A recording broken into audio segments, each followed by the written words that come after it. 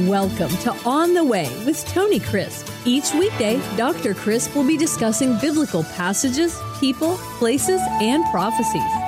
Tune in daily to start your day right and deepen your understanding of how to better walk the way and enjoy the journey. Here's your host, Dr. Tony Crisp. Welcome to On the Way. This is Tony Crisp, and this is the 365 Bible Reading Plan.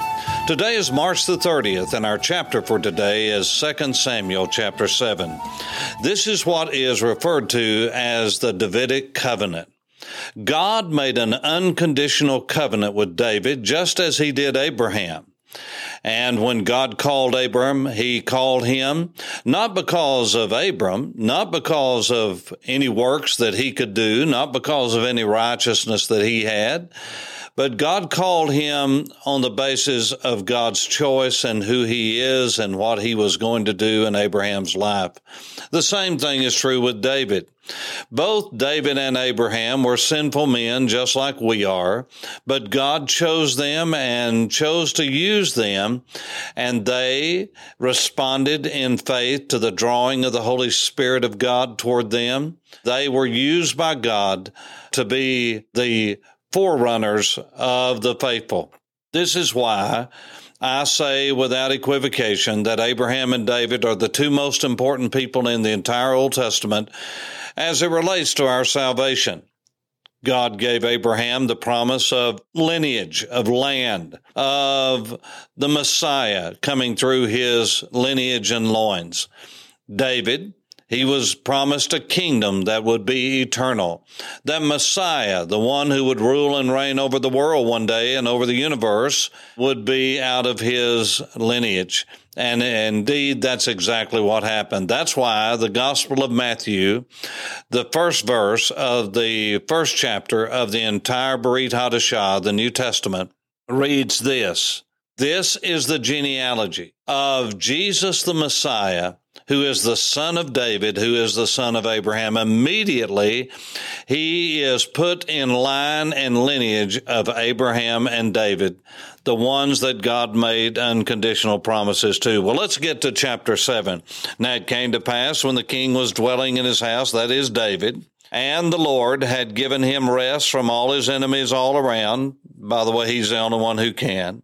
That the king said to Nathan the prophet, see how I dwell in a house of cedar, but the ark of God dwells inside tent curtains. Well, it always had dwelt inside tent curtains from the time in the wilderness when it was first crafted and the presence of God was upon it until the day that it went into the temple itself. It was in a house of curtains.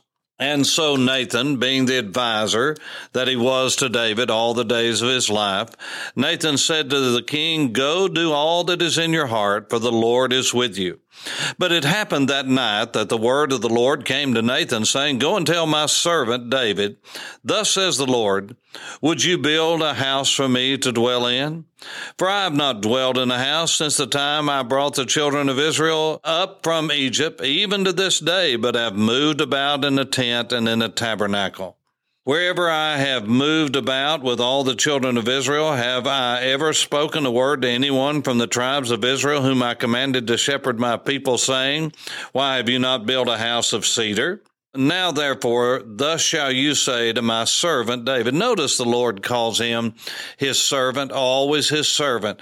This is the master's master principle. Now, please hear me. He that will be greatest among all of us will be servant of all. I didn't say that, Jesus did. And it's still the master, Jesus. It's still the master's master principle. My servant David, thus says the Lord of hosts, I took you, David, from the sheepfold, from following the sheep, to be ruler over my people, over Israel. And I have been with you wherever you have gone, and have cut off all your enemies from before you, and have made you a great name, like the name of the great men who are on the earth. Moreover, I will appoint a place for my people Israel, and I will plant them, that they may dwell in a place of their own, and move no more. Nor shall the sons of wickedness oppress them any more as previously. since the time that I commanded judges to be over my people Israel, and have caused you to rest from all your enemies. Also the Lord tells you that he will make you a house. So God is about to make a covenant with David, just as he did with Abraham. It's fascinating because God is reminding David over and over again through the prophet Nathan that it was he, God, who set him up. It was he, God, that saw him with the sheep. It was he, the Lord himself, that set him over the people called Israel, his own flock. It was he, God Almighty, that cut off all David's enemies. It wasn't his military prowess and ingenuity. It was the hand of God upon him. God had mercy upon him. God had favor upon him. God showed him chesed like no man who had ever been before him or after him. David was a man after God's own heart. He wanted to please the Lord above everything else. And then in verse 12, God said this, a great covenant to David. He said, when your days are fulfilled and you rest with your fathers, this is what God says, I will set up your seed after you. God said, I will do it. Who will come from your body? I will establish his kingdom. He shall build a house for my name. And we know that's Solomon. I will establish the throne of his kingdom. I will be his father. He shall be my son. If he commits iniquity, I will chasten him with the rod of men and with the blows of the sons of men. Listen to this. But my mercy, my chesed, my favor, my divine favor shall not depart from him, as I took it from Saul, whom I removed from before you. And your house and your kingdom shall be established forever before you, and your throne shall be established forever. This is what God said. God didn't say, if you do this, if you do this, if you do this, if you do this. He said, I will set up your seed after you. I will establish your kingdom. I will establish the throne of this kingdom forever. I will chasten him, yes, but I will never take from him my favor and my hand. This is God's unconditional covenant, not based upon David and what he'll do, but based upon God and what he will do. What a blessing. Now, by the way, as you read through the rest of the entire Old Testament, you're going to see this phrase over and over again by God himself. I am doing what I'm doing to you, not because of you, but because of the promise I made to your father David. David was such a man of God after God's own heart. Yes, I know what he did. Yes, I know he took him another man's wife. Yes, I know he took him another man's life. Yes, I know that. And so does God. And you know what God says? I forgive him. And he will forgive whom he wants to forgive. He will set up who he wants to set up. He will take down who he wants to take down. You know why? He's God. And he always does the right thing. And God had mercy on David because David repented of his sin and turned to him. Yes, did it cost him? Sin always costs us. It always makes us pay a higher price than we want to pay. It always takes us farther down the road than we want to go. It always costs us more than we ever dreamed it would cost. That's the nature of sin itself. It looks so good, but it's not. It never is. And so God saw it all, and God said, I will have mercy on him. I will have favor on him. I see his heart. I see that he wants to please me. Yes, I see his weakness. Yes, I see his temptations, but I also know his heart, and I know he loves me and he wants to honor me, and I'm going to honor him, and God is able to do that. And so God says to the kings after him, I'm going to bless you, not because of you, but because of the covenant and promise I made to David. You see, God said this over and over again to the children of Israel. I'm blessing you not because of you. I'm blessing you because of what I promised Abram, your father, what I promised Abraham, your father, what I promised hundreds of years ago, I'm going to be faithful to. You might be unfaithful, but I'm always faithful. This is our God. Great is his faithfulness. Morning by morning, new mercies I see. God is always faithful to us. He's always right there with us, and he will do what he said he would do. And so he said to David, this is what I'm going to do. And how did David respond? Then King David went in and sat before the Lord, and he said, Who am I? Who am I, O Lord God? And what is my house that you have brought me this far? Could we all just stop right now and say, oh Lord, who am I? And what is my house that you have brought me thus far? God has been so much better to us than we ever deserve. God has brought us from where we have come from in our lowest moment, and God has brought us to where we are today. He's had mercy on us over and over again. Could you just pause and say, oh God, who am I? Oh God, you have brought me thus far. And yet this is a small thing in your sight, O Lord God. And you have also spoken to your servant's house for a great while to come. Is this the manner of man, O Lord God? What more can David say to you? For you, Lord God, know your servant. For your word's sake and according to your own heart, you have done all these things to make your servant know them. Therefore you are great, O Lord God, for there is none like you, nor is there any God beside you, according to all that we have heard with our ears.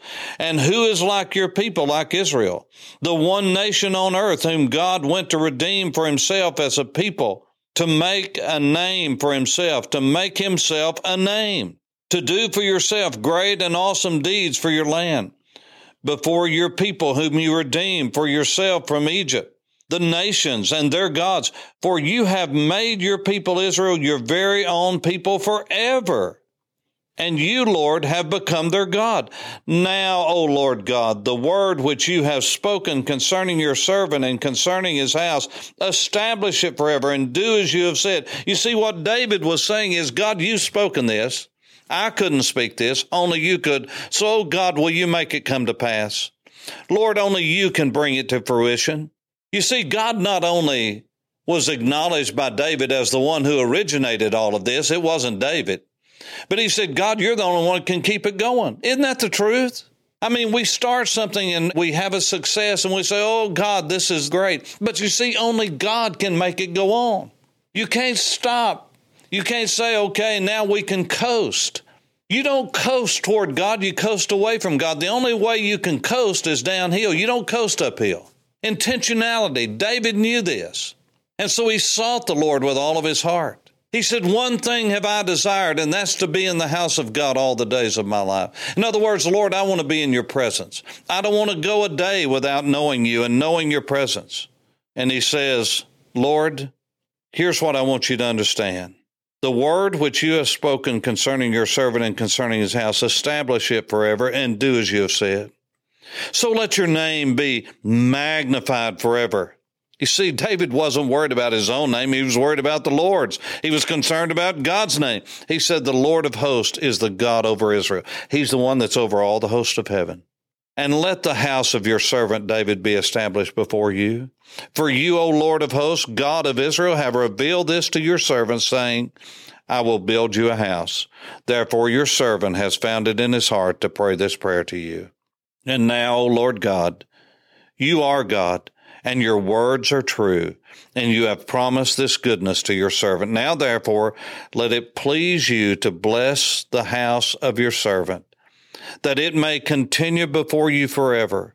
For you, O Lord God, have spoken it. And with your blessing, let the house of your servant be blessed forever. And indeed, God will be faithful to his promise. And not only is he faithful in his promises to Abraham, to Isaac, to Jacob, and to David, he's faithful to us. Now, why is it important that God be true to Abraham? Why is it important that God be true to Isaac and Jacob? Why is it important that God be faithful to David? Here's why. Why is it important that God doesn't forsake Israel? Some people say, well, they killed the Christ, they killed the Messiah, so therefore God's cut them off. You better hope that he doesn't cut them off, because he said he never would. And if God is unfaithful to his promise to Abraham and to Isaac and to Jacob and to David, how do you know he's not going to be faithful and unfaithful to us? You see, a lot is hanging on the Word of God. You and I are saved by the Word of God. You say, well, I know I'm saved and going to heaven because I had an experience with God. Well, how do you know God gave you that experience? You say, well, I had a feeling. Well, that feeling can pass. Emotion will go up and down and round and round. Emotions will come, emotions will go. Feelings and experiences will come and go. The only thing that causes you and I to be sure of our salvation forever and ever is God said in His Word, "For whosoever will call upon the name of the Lord shall be saved." If you and I turn from our wickedness and turn to God with all of our heart, and we put our trust in Jesus to save us alone, not mass, not any kind of works, not taking communion, not being baptized, no, just trusting the Lord Jesus to pay for our sins and to do what He said He would do, that's the only trust and faith that we can have that pleases God. Do we live a life that's pleasing to Him? Hopefully, yes. But the fact is, we can never live good enough for God to save us. We can never live good enough to keep ourselves saved. We have to trust in the righteousness of Jesus alone to save us. We have to trust in His sacrifice for our sins. He died, the righteous for the unrighteous. He made Him to be sin who knew no sin, Jesus, that we might be made the righteousness of God in Him. It is Jesus and Jesus alone that we're saved. David knew that his Redeemer lived. Abraham knew that his Redeemer lived. Job said, "I know that my Redeemer lives." Jesus is alive. Trust Him. David did. Abraham did. So can you. For On the Way, this is Tony Crisp. Thanks for listening to On the Way with Tony Crisp. Tune in every weekday for information on biblical passages, people, places, and prophecies. Fridays are for your questions. Email your questions to questions@tonycrisp.org, then just listen for your question to be answered on Friday's podcast. That's questions@tonycrisp.org. Thanks for listening and have a blessed day on the way.